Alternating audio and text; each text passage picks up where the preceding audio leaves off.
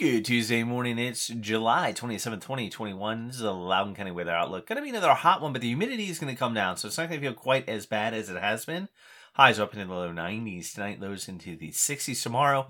Again, hot, highs up in the low 90s. Maybe an afternoon or evening isolated shower or thunderstorm. That could be severe, so we will have to watch for that.